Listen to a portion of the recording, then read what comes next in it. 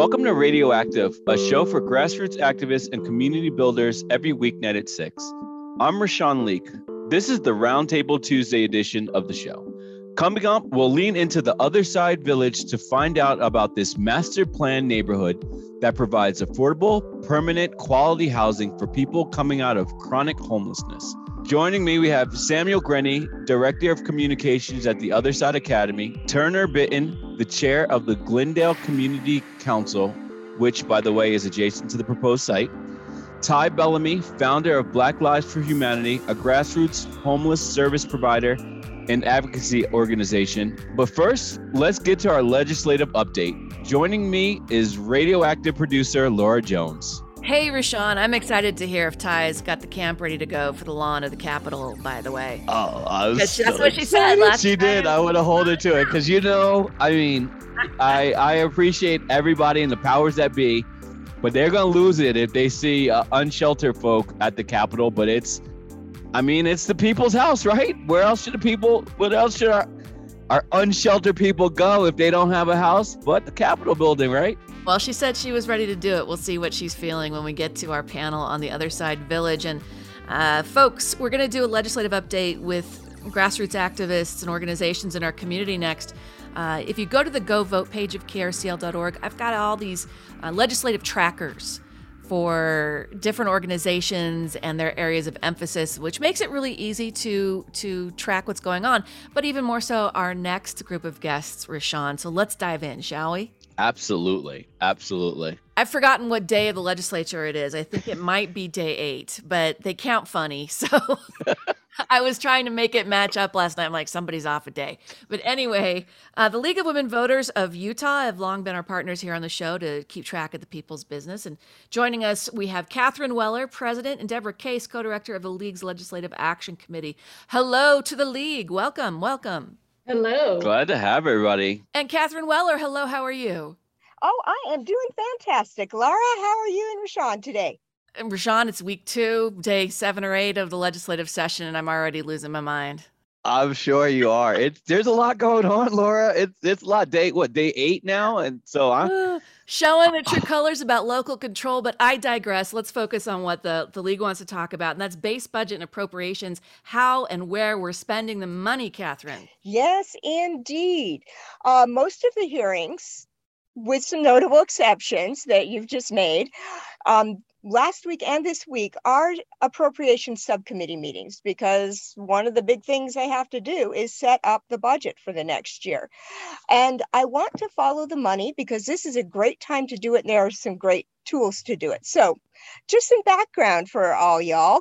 This year, the state is again awash in revenue. It is rare that we're not, right? McDuff. I want to swim in Well, the money. evidently, some of us will swim in the money. What we're looking at is approximately $1 billion in one-time revenue this year, and approximately $290 million in ongoing funding. So that's a big bucket of cash right there. As reported in the Salt Lake Tribune this morning, the Ledge does have some ideas on how they're going to be spending, and yay, $125 million approximately will be going for a cost of living increase for state employees. Additionally, another $20 million will go for law enforcement compensation. Aside from that, they have made very clear that their priorities are tax cuts, most notably an income tax cut. And I as we think about that, I want everybody to be really clear that Utah has a regressive income tax, which means an income tax cut will primarily benefit those who have more money. Let's just put that on the table. That's one of the reasons why regressive tax systems are bad. If we do get any kind of refunds or tax cuts, the tax cut will also have a regressive effect. It'll cost more for those who make less. All right, so here's the thing, Laura. In one instance, they're like, hey, we recognize their inflation. We recognize that our employees are struggling, so we're going to secure more money for them. And then in the next, not even next breath, in the same breath, we're going to say that we need to affect taxes for our most vulnerable population. Yeah. It doesn't make any sense, Catherine, but go on. Yeah, and the tax cut will go across the board. Those of lower incomes will get a cut in their taxes too. It just won't be as visible to them, especially since they pay a higher amount of their income. It just goes away. But they're dickering over whether or not to completely eliminate the sales tax Of on food. food, which would help those people the most. Yes. And that's where I want to go with this, because as we know from the governor's State of the State speech last week, he proposed a food tax credit. And there are members of the legislature who also would like to see a tax credit for the sales tax on food. We do not believe, the League does not believe this is an appropriate measure to assist those who are having a hard time paying their bills. And it is because a lot of the poorest among us, those with the least wealth, don't file income taxes. They won't see the income tax credit on food. Additionally, a lot of people won't know it's there. They don't use paid tax preparers. They won't know how to qualify and file for that tax credit. So They have spent a lot of money educating people, which they could just spend on eliminating the sales tax on food altogether. Yep. they could just eliminate the sales tax on food. So here's the thing. There is a bill right now. It's HB 165 from Representative Lesser to eliminate the sales tax on food. That bill is probably not going to go anywhere this year. I will be surprised if it gets out of rules. Right now, there isn't a floor sponsor from the Senate or a sponsor from the Senate. It's only Representative Lesser's bill, and that's not a good sign. But, and this is the important but for all of you citizen activists out there, sometimes it takes 2, 3, 4 years to pass a good bill, to get a good proposal through the legislature. And the way it happens is citizens make it clear that it's important to them to see this action happen. So it is important right now, even though this bill won't get out of rules, that citizens contact their legislators, especially their Republican legislators or their Democratic legislators who haven't said they support removing the sales tax on food. Contact them now. Tell them you support that action, because it lays the groundwork for addressing the action in upcoming sessions. Yes, and this brings us to Deborah Case, co-director of the League's Legislative Action Committee. One of the things you want to emphasize to people is how to write a good email with subject line that your lawmaker will click on. Definitely. I mean, you've got to realize that these legislators, they get so many emails and their time is precious. And if it doesn't have a good subject line, it's possible that somebody may look at it once and never again, or maybe never even look at it at all. Okay, so help us write this email that I'm going to send, maybe during our conversation, Rashawn, right? Yeah, Laura, I'm back in my undergrad days. I'm like, how to write a capturing title for that paper, get people to read it. So I got to look up my lawmaker, and then I got to title or put a subject line there. What should I put in this for this one? Pass, repeal the damn sales tax on food. Can I swear in it, or does that turn them off? Well, close. I mean, you don't want to be mean. I mean, these are people, so you want to think about that. So when you're writing your representative, the subject line is key. So one of the things you want to do is you want to help them help you.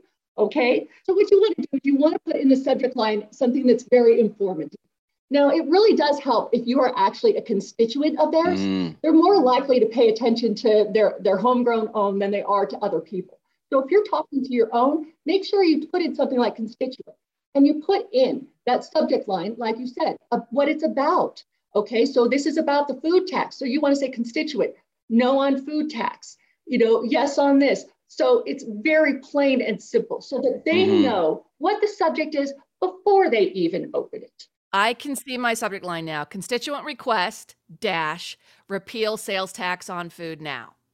Perfect. That is absolutely perfect. So then when they open it up, a simple introduction, but then the big thing is your first sentence. You want to keep it a single, simple, one sentence line. Okay.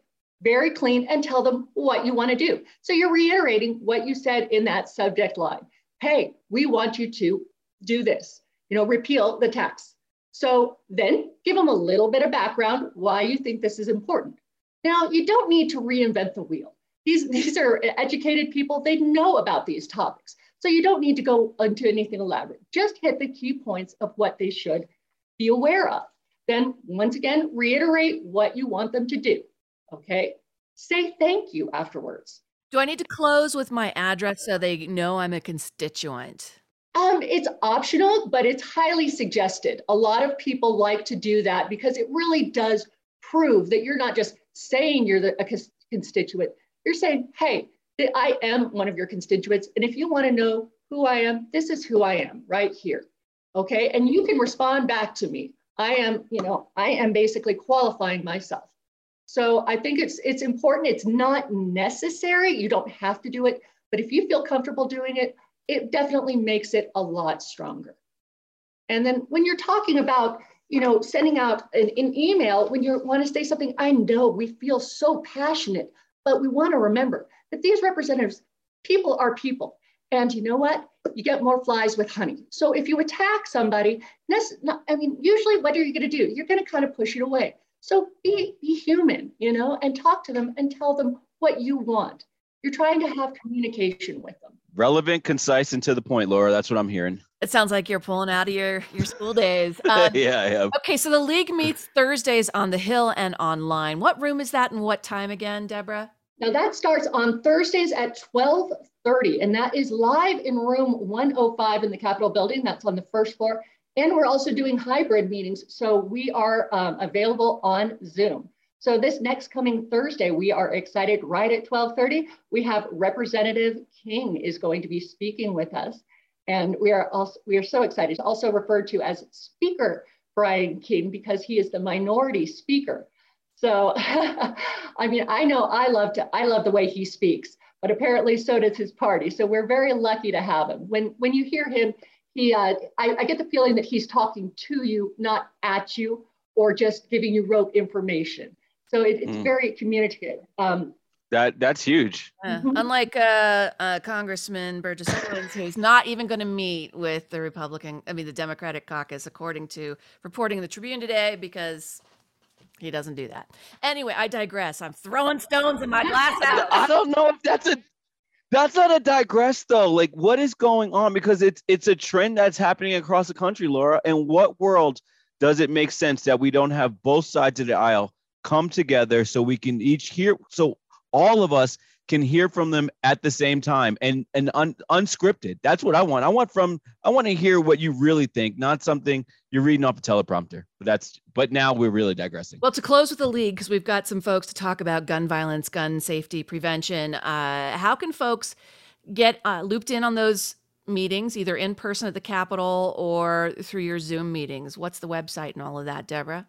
Well, for the League of Women's Voters, what you want to do is quite simply go to the League of Women's Voters of Utah website. That's key, of Utah. There are other ones, so just go there. And over in the up on the corner, you're going to see a button that says calendar. Simply go down to the calendar, choose the day, which is Thursday, and there's a link right there to join our Zoom. So starting on 12:30, you can do that. Now, with the legislature, they're making it really easy as well. So everybody's upgrading to the hybrid version, making themselves more COVID and work at home friendly. So it's amazing. It's giving us a lot more flexibility. One of the things that's really great about that is that you can go to the le.utah.gov website, choose their meeting that you want to attend off of their calendar. And there's usually, if it's ongoing, if it's going on right then or has been previously recorded, you can click on the little arrow right then and there, and you're either going into it live or you can watch what was already recorded.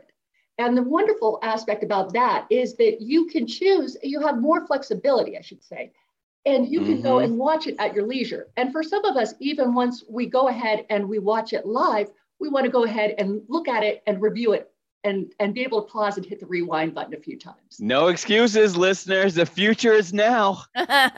Thank you, Deborah. And Catherine, I just want to go back to you to close because I was looking at an email from the League of Women Voters of Utah, and the study that you all released in December on our elections and election integrity is also available on the website. And for all the shenanigans and rhetoric about we've got to crack down, Utah's already done it, right? We have we're considered one of the gold standards, Utah, for election securities. We have those procedures in place. This study was written with the input from the county clerks. We surveyed them to see what they were doing. And you can see the results of that and the discussions about it on our study on the website, lwvutah.org. Catherine Weller, Deborah Case, thank you so much. Thank you so much, you too. Thank you. Rashawn, I don't know if you saw, after the voting rights back in D.C. went down in flames last week, was it Senator Amy Klobuchar? She called out Utah as a shining example in a red state for election reforms and integrity. So it's going to be interesting to see what happens over the rest of our legislative session, Rashawn. Right? They don't just give out gold standard, Laura. You got to earn that, right? Is that what... It depends on who's, the gold standard, whether it's paper-backed or not. Yeah, absolutely. I digress again. So let's talk gun safety. Some bills making their way around the People's House. And so joining us now, we have Nancy Halden from the Gun Violence Prevention Center of Utah and Greg Skordas, a criminal defense attorney, former prosecutor, who represents several police groups, including the Utah Highway Patrol Association and the Fraternal Order of Police. He also represents crime victims as a victim advocate. Thank you so much for joining us, Nancy and Greg. Welcome. Glad to be here. Welcome to the show. Good to have you two. All right, so first bill I want to look at, HB 83, optional criminal history background check by a federal firearms licensee before the transfer of a firearm between private parties. All right, the word I have to jump out on is optional. I mean, all right, so Greg, just to give you background, my dad is a retired detective. I come from a law enforcement background. Friends, family are still current officers. Optional? Yeah. So in Utah, Rashawn, you can two parties can sell a gun as between themselves without anything. You can list. In fact, we used to have sites in Utah where you could just list your AK-47, and somebody could come to your house and give you cash, and they could buy it. No paper, no trail, no nothing. And that is the law in Utah. You can still do that in Utah. If you purchase a gun from a gun dealer, of course you have to go through a criminal background check. And the problem that we had in Utah and that we have in Utah are these gun shows. So are they gun dealers or are they private individuals? And I think some people have felt like, wow, we can't just have people selling guns. Although this is Utah, where we're Wild West. We're the Wild West. You're exactly right. And so any restriction on guns is going to be a real problem. But this is an interesting bill, House Bill 83, optional background checks. And I haven't answered your question yet, but I will. What it allows is that if two people are purchasing a gun and neither one's a dealer, and they agree that there should be a background check, and there are a lot of reasons why both a buyer and a seller would want a background check, that they could go to a federal firearms licensee, we call them an FFL, and get that license so that both of them have that level of protection, if you will. They can't do that now? They can't agree among themselves? I mean, what does this bill do that can't already be done? Nancy, you can? Yes, you can do that now. In fact, there's a site, the federal site about doing private sales and getting a background check. I'll put that in the chat. But they actually have a pamphlet on how you can do that. And we'll put it in the show notes. But I just don't understand why the bill's necessary then, Rashawn. And I would also ask, if I'm a private seller, why would I go through the trouble? Because it sounds like it's I'm incorporating one extra expense, unless I'm missing that. Does it cost more money to do it this way? Or is it right? You have to pay. You have to pay for your background check. So yeah. It's not a huge fee. I think it's about $7.50. So you would like people to do this anyway, I'm guessing, Nancy, but I just don't.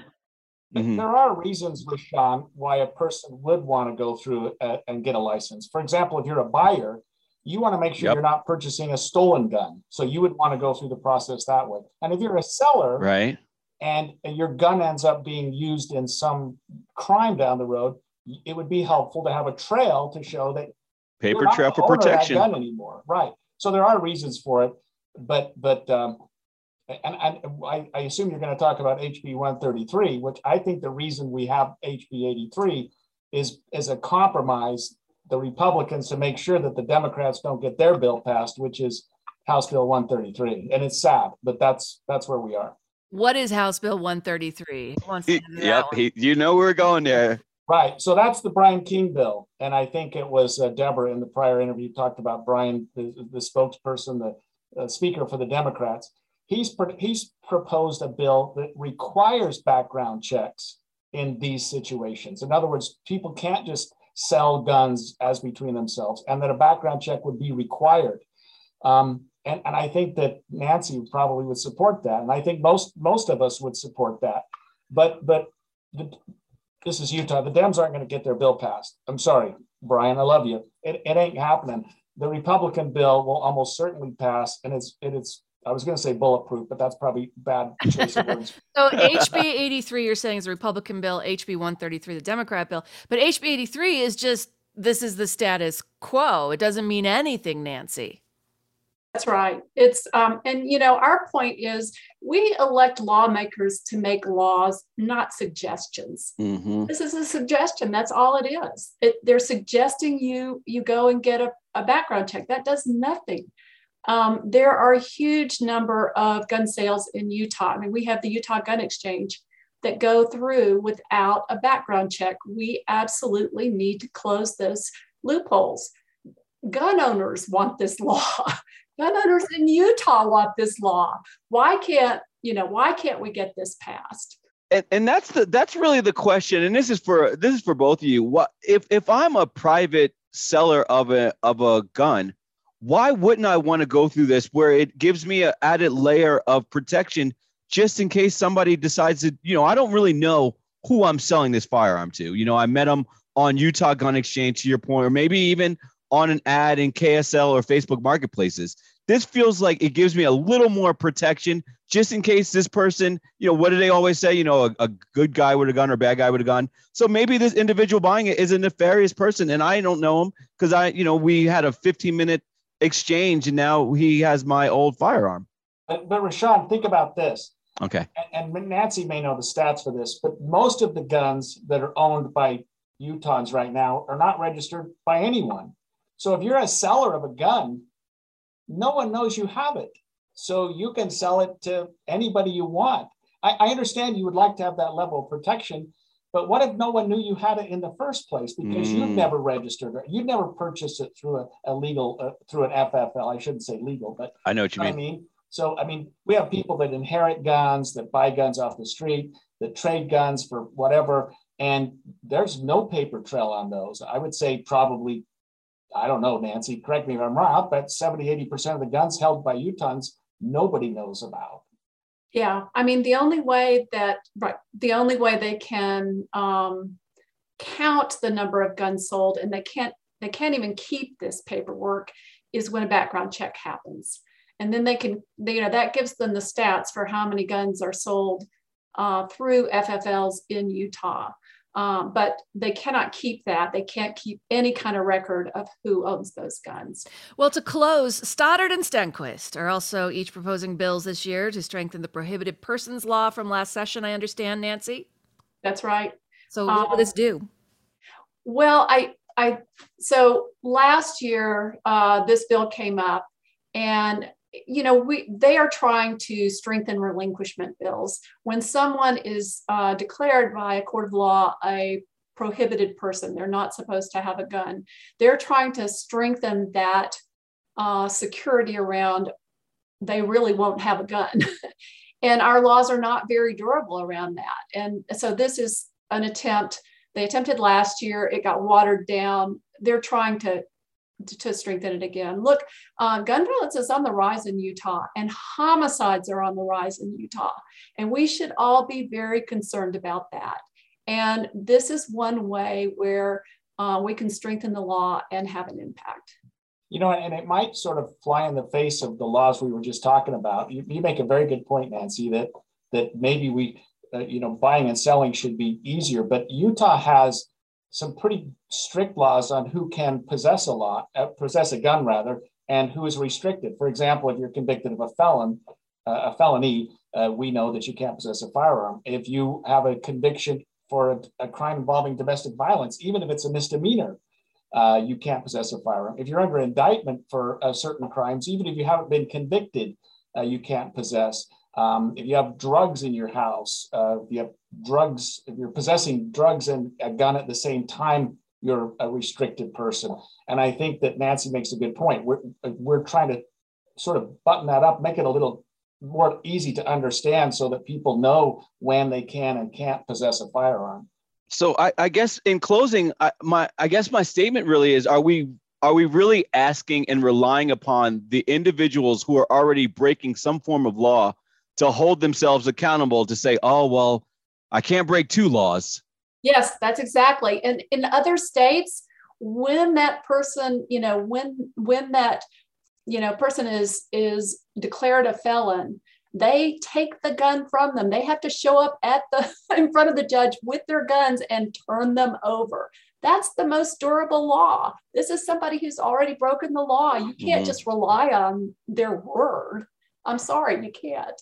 Well, Nancy, how can folks get involved in this issue with the Gun Violence Prevention Center of Utah? So our website is gvpc.org. You can go on there and sign up, and we will send you emails. And we're tracking these bills. We're asking people to speak out, especially to get HB 133, the durable universal background check bill, out of Rules Committee. Your voice does make a difference. And Greg Skordas, how can people catch up with you? Well, I mean, I'm around. I'm just an attorney. I'm just an old geezer, but I'm happy to consult, to give people advice, and I do that gratis anytime, and I'm easy to find. Hey, Greg and Nancy, thanks so much. We appreciate your time. Pleasure talking to both of you. Thank you for having us. You bet. Thanks a lot. And Rashawn, that is our legislative update for Roundtable Tuesday. How you feeling here on week 2, day 7, 8, or 9? Whether it's not about whether I agree or not. I just love the conversations. I mean, what did I say? There's a price to pay living in the Wild Wild West, I guess. We're going to have to go back to leaving our guns at the edge of town, right? Yeah, we are. Leave them at the front of the saloon. I'm Rashawn Leak, and when we come back, we'll be talking with folks about the Other Side Village here on another Roundtable Tuesday edition of Radioactive on KRCL. Utah has more than 10,000 nonprofits, like Women of the World, which needs practical English volunteers and mentors. You can help forcibly displaced women make Salt Lake City their home and build community through self-reliance and trust. Details at womenofworld.org. Support for KRCL comes from our listeners and the Corporation for Public Broadcasting. KRCL, your community connection since 1979. Welcome back to Radioactive and Roundtable Tuesdays. I'm Rashawn Leak. Coming up at 7, Democracy Now!, Vagabond Radio with Barbie at 8, Connor's Late Night Lowdown starts at 10:30, Super Sounds with Chovy at 1 o'clock. All of our programming in the Radioactive archives may be found online at krcl.org. And now we're going to the Other Side Village to find out this master plan neighborhood that provides affordable, permanent, quality housing for people coming out of chronic homelessness. Joining me, we have Samuel Grenny, Director of Communications at the Other Side Academy, a 2-year self-sustaining residential life skills and vocational training program for women and men in long-term criminal behavior, drug addiction, and homelessness. Students pay nothing to attend. They're the ones tackling this new village concept we're talking about tonight. Turner Bitton, the chair of the Glendale Community Council, which, by the way, is adjacent to the proposed site. And I'm sure he's got some things to say about how the Tosa Village will operate in the community. We have Ty Bellamy, founder of Black Lives for Humanity, a grassroots homeless service provider and advocacy organization. And when we last talked to Ty, she was talking about maybe setting up shop for our unsheltered folks on the lawn at the Capitol. So we'll see how that's going. And representing the business community, we have David Ibarra. How's it going, everybody? Going great. Pretty good. How are you? I'm doing well. Thanks for asking. All right.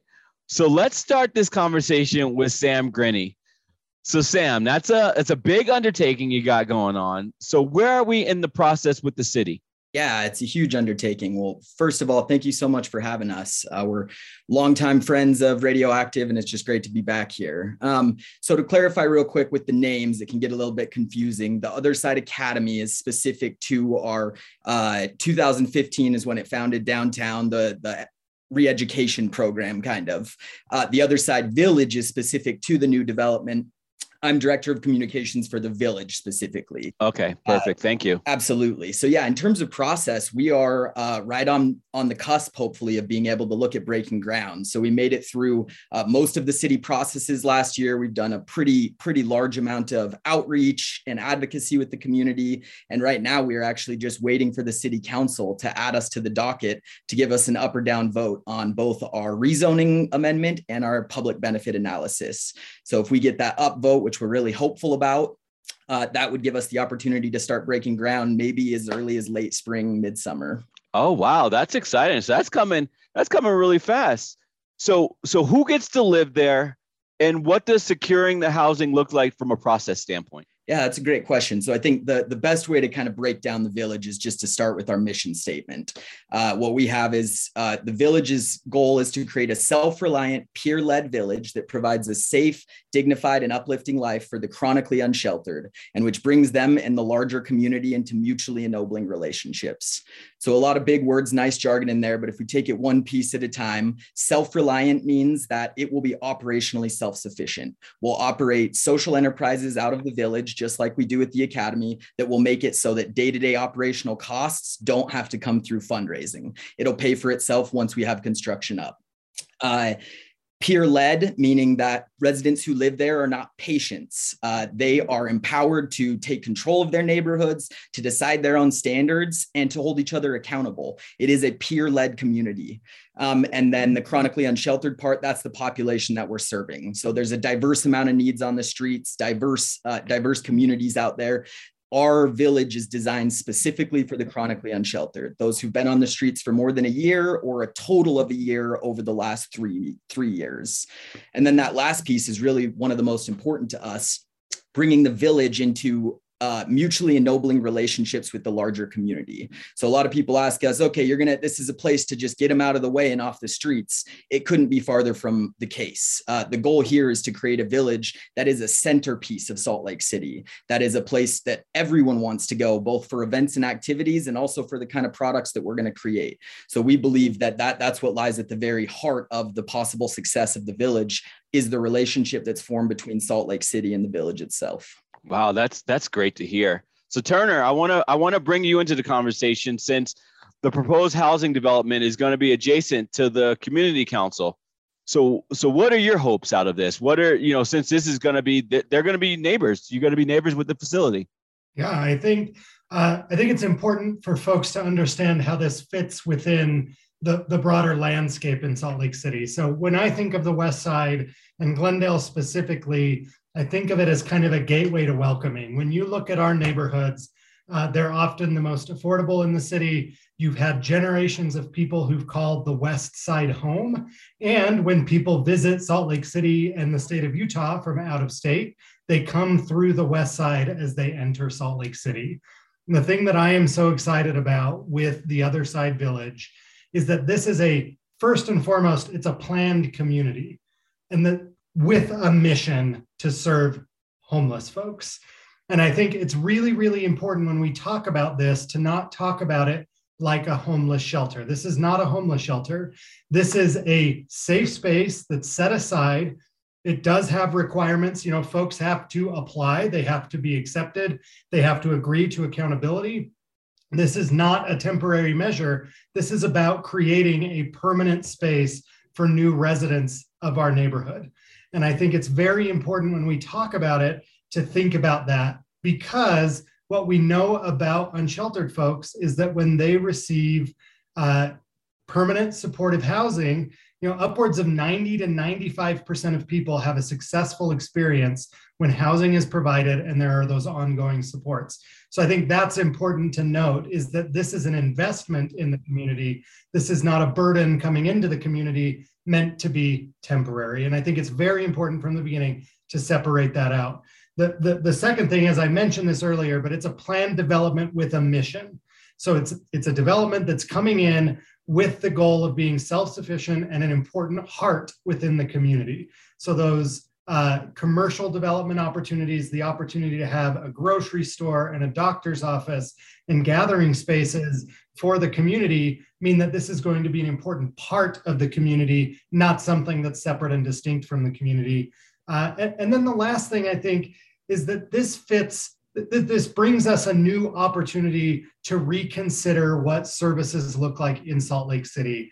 And this is an ambitious project. It's certainly not going to be a project without bumps along the way. But the most important thing is that this is designed to be a permanent, supportive space for people who are currently living on the streets.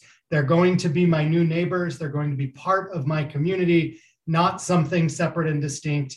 And when I think of the West Side and I think of Glendale, that kind of welcoming and acceptance is who we are in our DNA. Yeah, that is a great way to look at it. And I think to use a term you already put out there, this could be a gateway for similar projects to take ownership or start taking off on other parts of the state. And I love that. All right, let me turn the conversation to Ty, who, in my opinion, is our resident voice of the unsheltered community. Ty, I mean, me being an outsider looking in, when I hear a plan to get some of our unsheltered folks some form of housing, I'm excited.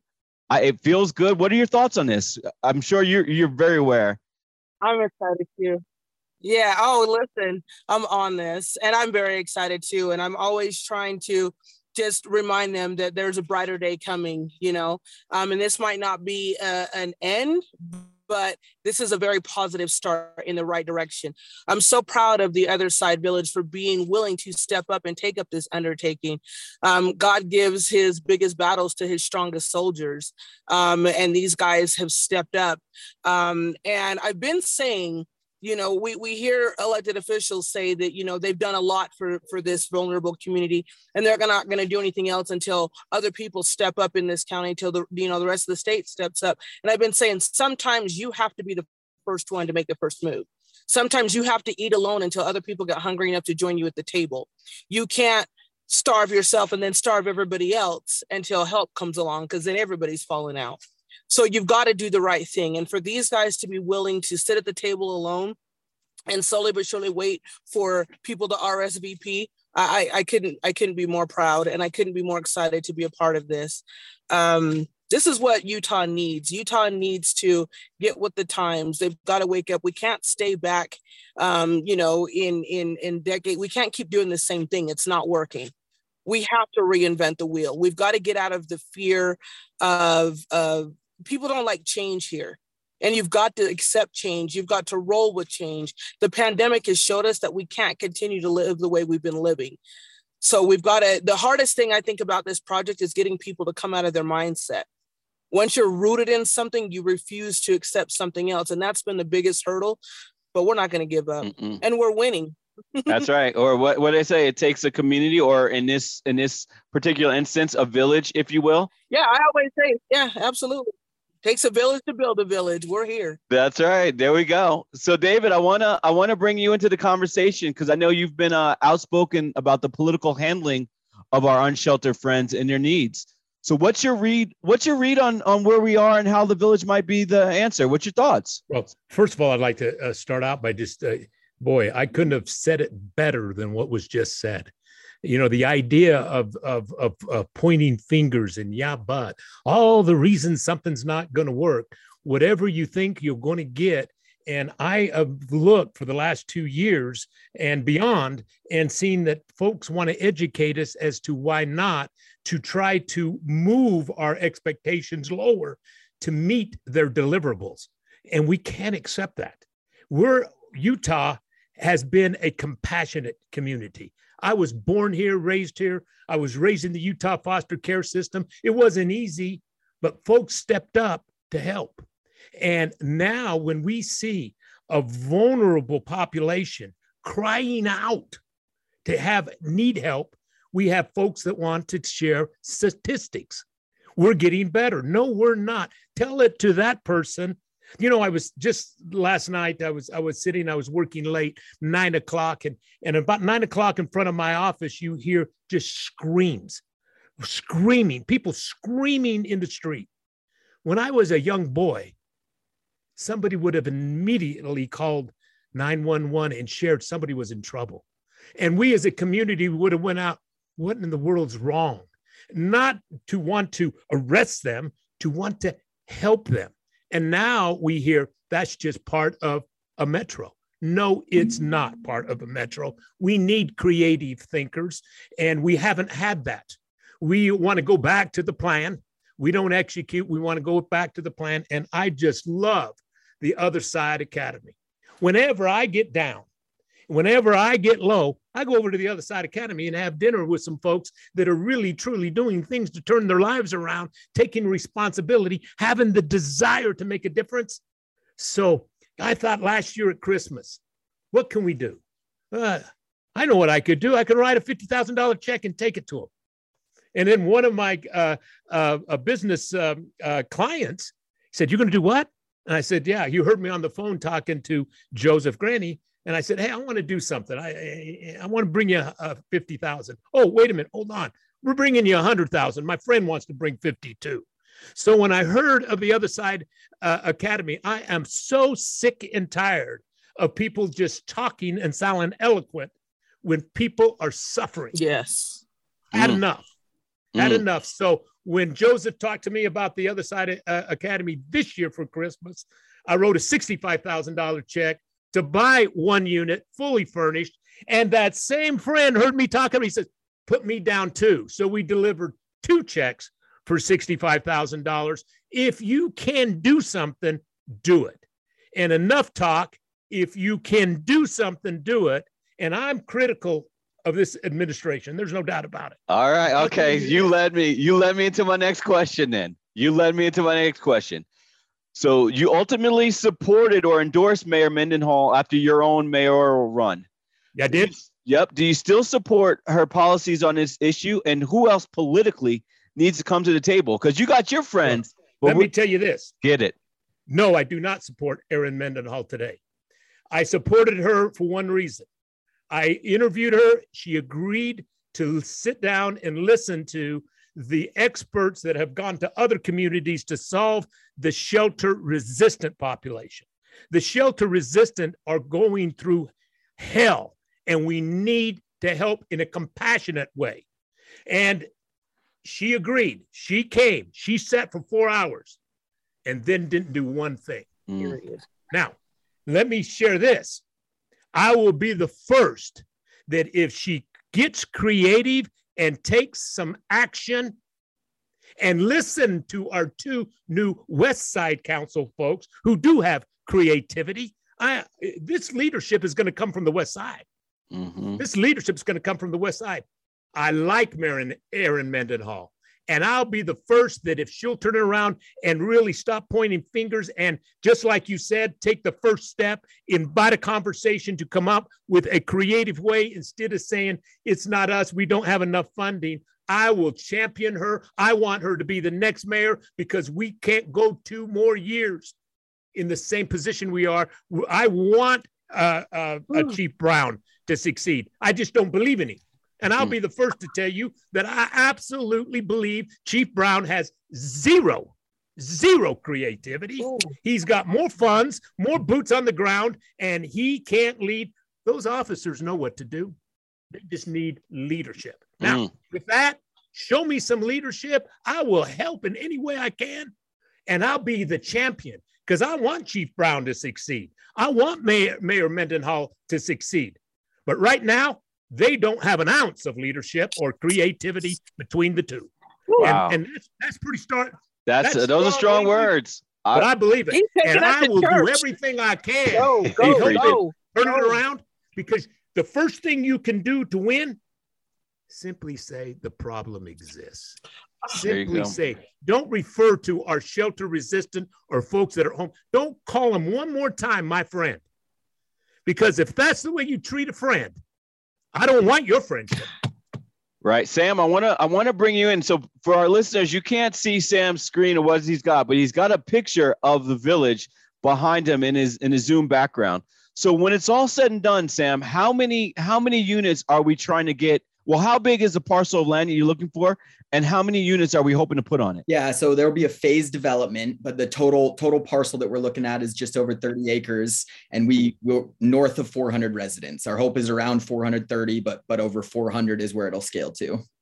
And then If you see behind me too, what you're seeing is the pod view. So while we're talking about a larger community, very intentionally built into smaller pockets that allow for those development of relationships in, much smaller groupings that human beings succeed in more. So each of those, our first phase will be 60 homes. That's 2 of these pods of about 30 homes that are all facing each other with a beautiful courtyard in the middle, a nice place that the residents can meet together to do, we'll have some conflict resolution techniques that we're working with to really empower neighbors to deal with interpersonal problems. And that's really, the real village is happening in those 30 home neighborhoods. The scale will be there and we want to scale up, but where the magic of the village happens is in those smaller pockets where neighbors are helping neighbors. Go ahead. And for our listeners, what can they do to help the Other Side Village as you go through the city approval process? Where can they get info to act upon? Absolutely. So theothersidevillage.com, first place to go. We have a newsletter. We'd love to have you sign up for it where we can keep you informed. As volunteer opportunities open up more down the line, we'll be letting people know about those as well. You can submit your email. Right now, we're probably a month or 2 out from, really ramping up the volunteership. But where we really need listeners' help are 2 places. One, your city councilor. If you live in this, if you live in the city of Salt Lake, please reach out and just say you're supportive of this project too, and you want to see a yes vote.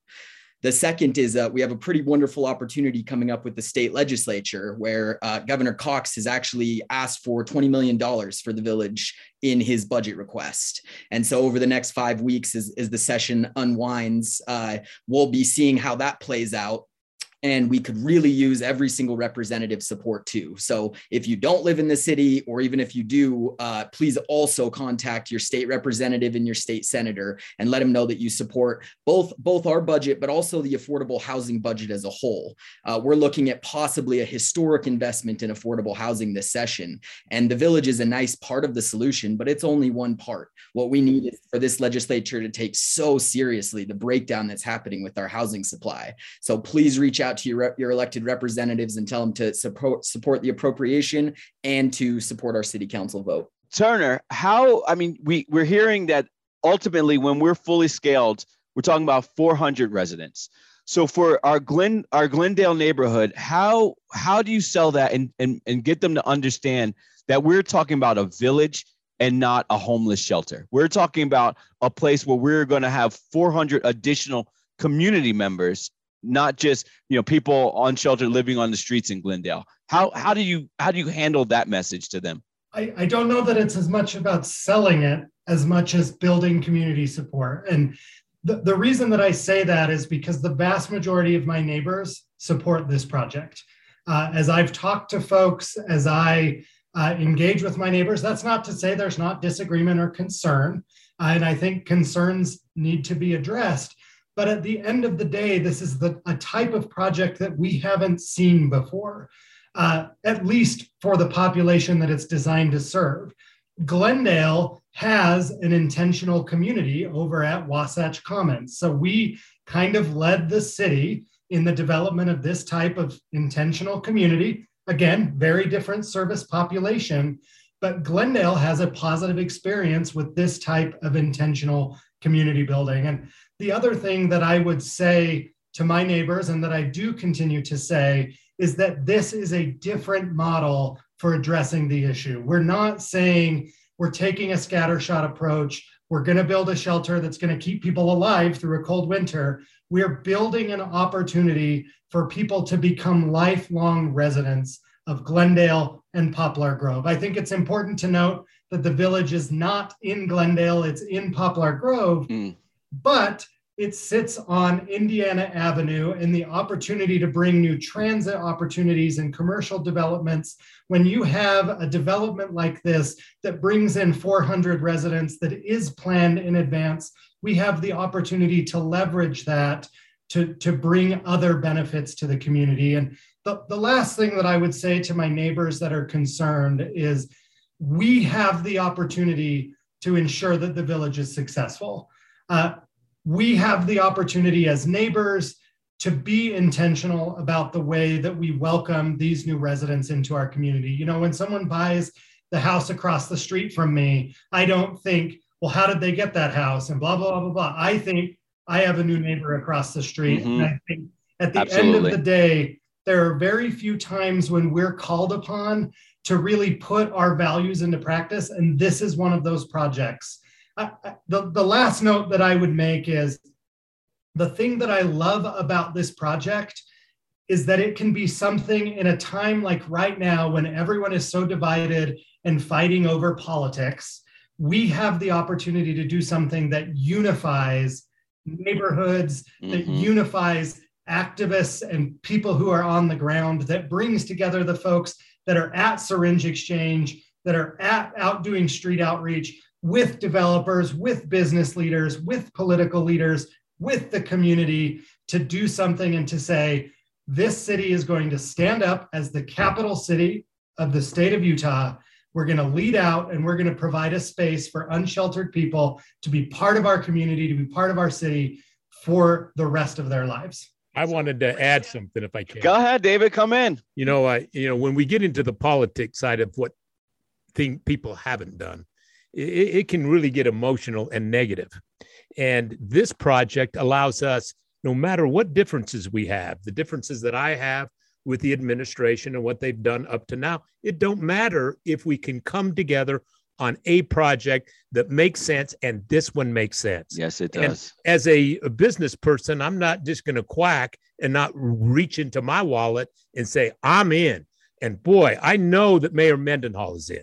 And I'll tell you what, give credit for that. I know that she's going to do everything she can with the city council to make this go through. That's a first step.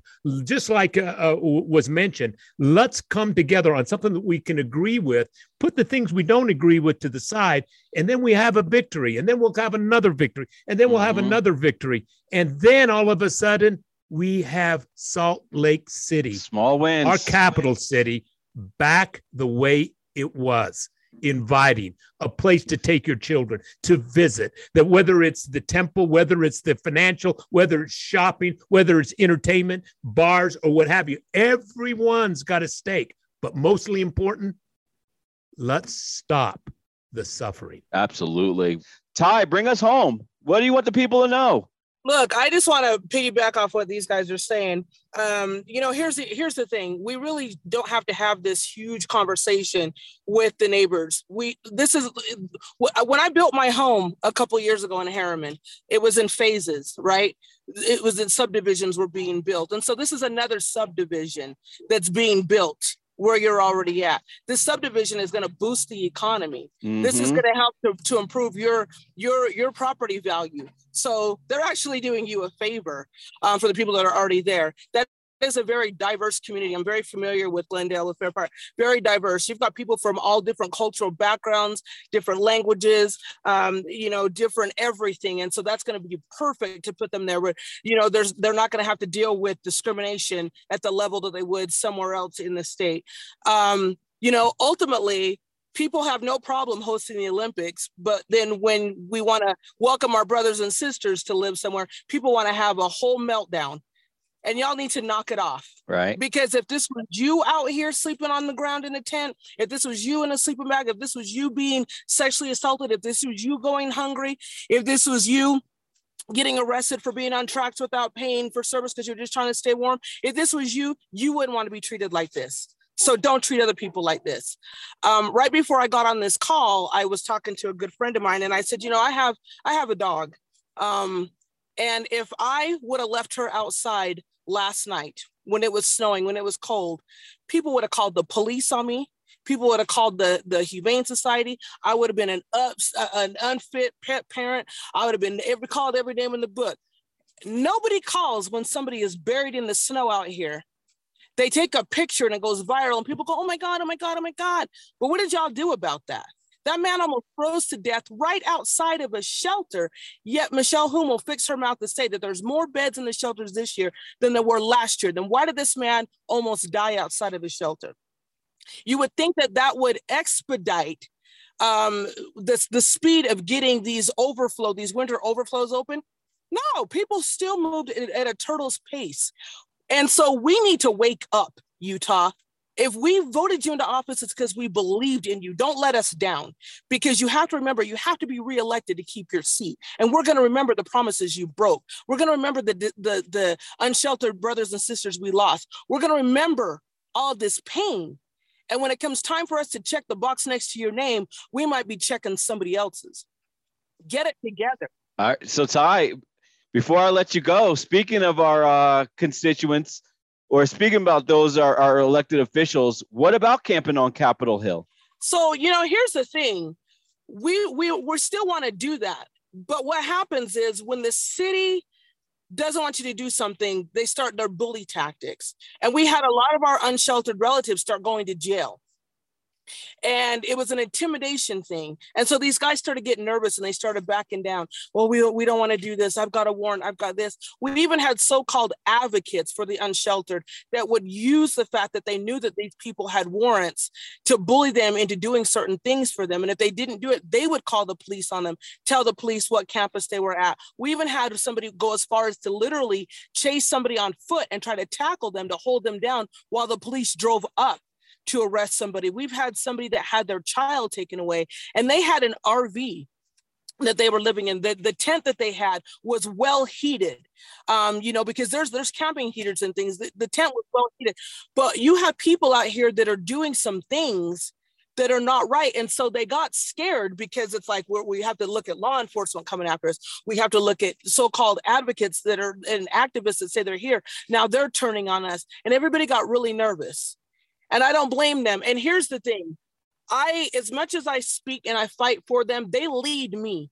And if they're not ready for me to lead them up there and go off, I have to wait until it's in their Absolutely. time. But am I not ready? I've got my shoes, my bags, let's go. Because people, I know you are. People don't understand. And I have people tell me all the time, oh, we didn't know that this is the problem. We drive downtown and we don't see them anywhere, because daily they are being pushed by the police department under the mayor's command. Daily they are running from law enforcement to avoid going to jail. Daily they are trying to figure out a way to get further underground, to become further invisible until a solution comes about. And this is wrong. We've got to stop the bully tactics. We literally have people pulling up and recognizing faces and running for warrants. Why are you doing that? You don't pull up in Cottonwood Heights and run your neighbors off of their face. You don't pull up anywhere else and do that. So why are you doing it with people who are out here struggling? Stop adding to their stress level. Oh, I could talk to all of you all day about this, but all good things must come to an end. So where can we all find you? If people are looking to get involved, where can they find you, Sam? theothersidevillage.com. Sign up for our newsletter, submit your info if you'd like to volunteer, and then that's where all of the news is at. Turner, what about yourself? You can find me at glendaleutah.org. And the other thing I'd like to say is donate to the Other Side Village. If you're listening to this, you're inspired by what you hear, donate and help make this thing happen. Absolutely. And David, where can people find you? Personally, they can find me at davidibarra.com. And like you just said, I'm going to work with business individuals to contribute. And business wants to contribute to somebody who has a plan, organized, and is going to execute it. They don't want to invest into administrations that don't know what to do with the money they get. But the other side village knows what to do with the money. And I felt wonderful writing you all a check. Love it. And last but certainly not least, Ty, where can they find you? They can find me at Black Lives for Humanity Movement Group. And David, you can throw some of that money my way, because I need hand sanitizer and I need sleeping bags to keep them warm out here. So my Venmo is the Fighting Queen. There's a space after each word, and there's a fist for the icon. I have to tell him, I had a conversation with a couple of friends, and they were like, Ty, because I can go off. And they were like, just keep it this and just be and I'm never soft. I'm not going to play with you, because these are people's lives. So I want to thank Mr. Ibarra for really saying what my friends asked me to kind of hold back on saying today. People need to be held accountable, period. And if the private sector can be held accountable for their actions and their words, then damn straight everybody else that we're electing and we're having faith in and we're putting into office should be held accountable. So I really want to thank him for doing that. Absolutely. Mr. Bitton, I want to thank you for integrating, for being willing to integrate that subdivision and that community. I think it's a beautiful thing that you are open to this and that you're doing what you can to just let people know that, we're going to have a family reunion. Brothers and sisters are going to be coming home, and we're going to welcome them with open arms, and we're going to be there to support them as a community. Samuel, I absolutely love you. I love your organization. I'm there whenever you need me. And just keep up the good work. You're going to have naysayers, but when people hate on you, that's when you know that you're really doing the right thing.